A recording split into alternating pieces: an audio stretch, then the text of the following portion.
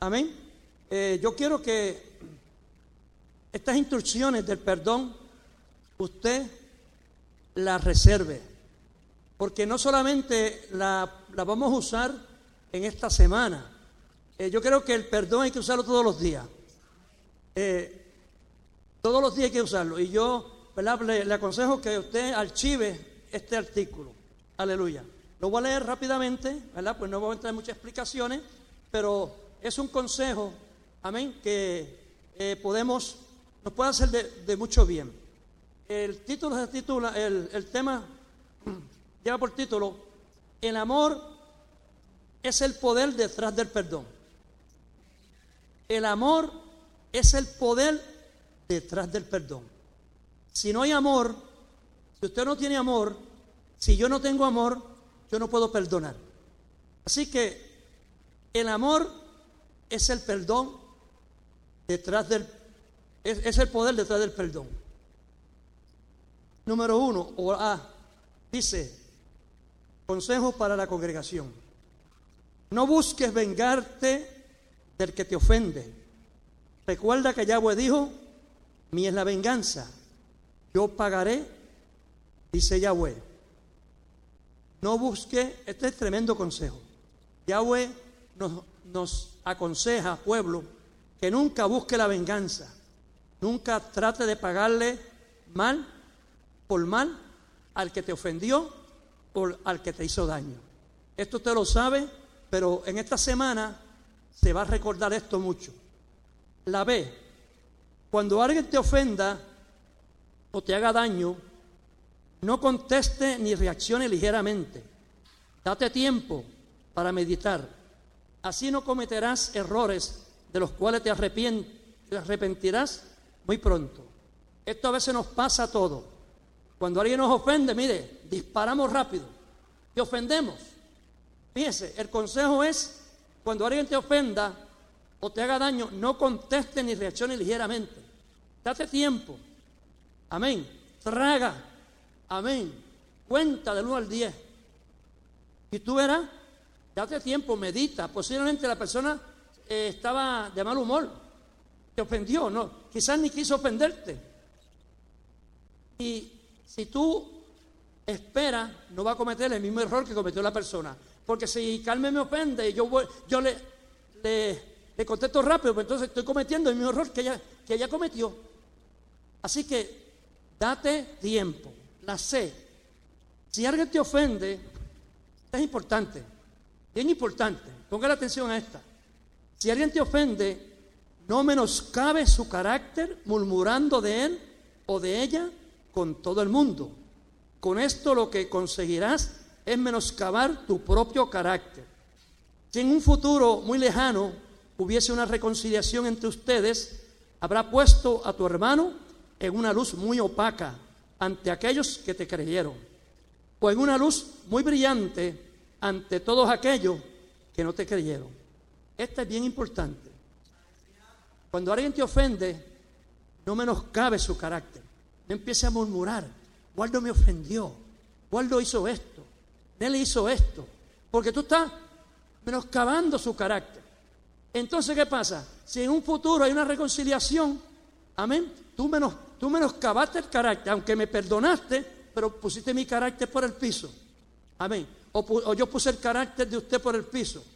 Es importante que cuando alguien te ofende, no menoscabe su carácter, porque en el futuro, amén, va a haber una reconciliación y entonces esas expresiones que quizás usamos contra esa persona queden, ¿verdad?, pues grabadas en muchas mentes. La D: busca una reconciliación lo más pronto posible con el ofensor o la persona ofendida.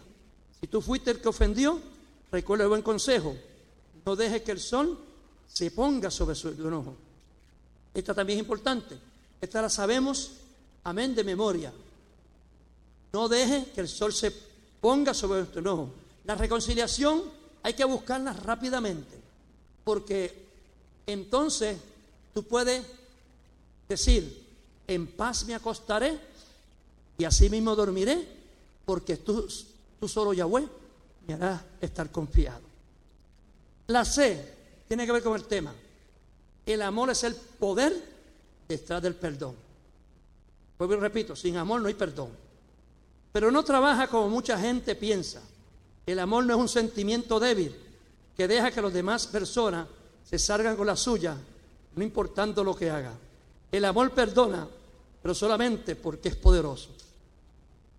El amor perdona porque es poderoso. Aunque usted se sienta herido y no importa lo que han hecho, ese amor hace perdonar.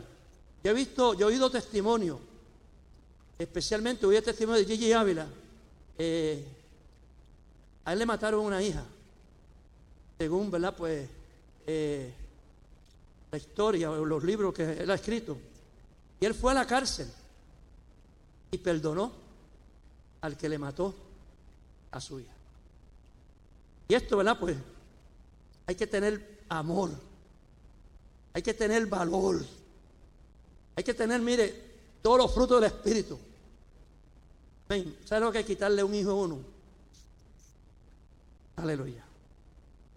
La F. Cuando perdonamos, no es solamente para el beneficio de los demás, es también para nuestro beneficio. En otras palabras, yo perdono a mi hermano, no es solamente para el beneficio, es para mi beneficio, porque yo me voy a sentir en paz. Yo tengo que estar en paz, hermano. Si yo no estoy en paz, mi oración no puede llegar al Padre.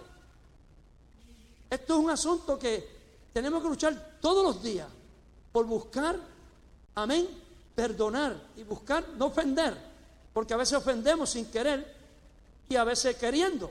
Hay que ser claro, hay veces, ¿verdad?, porque que somos ligeros y ofendemos. Pero el consejo es, amén, que cuando tú perdonas, el mayor beneficio es para ti. La G. La risa es como cambiar el pañal de un recién nacido. No trae una solución permanentemente al problema, pero hace que las cosas sean más aceptables por un momento. Así mismo es el perdón. Esto, ¿verdad? Pues especialmente las madres saben que cambiar el pañal a un recién nacido no es una solución permanente. Esto es por 2 o 3 horas. Amén. Y así es la risa, ¿verdad? Pues que dice que trae solución. Amén. Trae solución por un momento. El perdón, ¿verdad? Pues se compara, amén, a esta misma solución. ¿Por qué? Porque el perdón trae la solución ahora. Mañana posiblemente haya que cambiar el pamper otra vez. Mañana haya que cambiar el pamper otra vez porque el niño se va, ¿verdad? Pues a hacer su necesidad. Y así mismo somos nosotros. Hoy el hermano Amador me perdona, posiblemente mañana me tenga que perdonar otra vez, porque se cumple la escritura que si 7 veces el hermano te ofendiere, no, le dijo Pedro, 7 veces, amén, 7 veces perdoné a mi hermano, y le digo, no, 70 veces 7, así que el perdón hay que practicarlo, si es necesario, 70 veces 7. ¿Cuántos son 70 veces 7? Multiplique. Bueno, eso es una exageración, pero lo que quiere decir el Mesías es que hay que perdonar cuantas veces sea necesario. La H. Al no perdonar, esta es importante, me gustó esta, aleluya.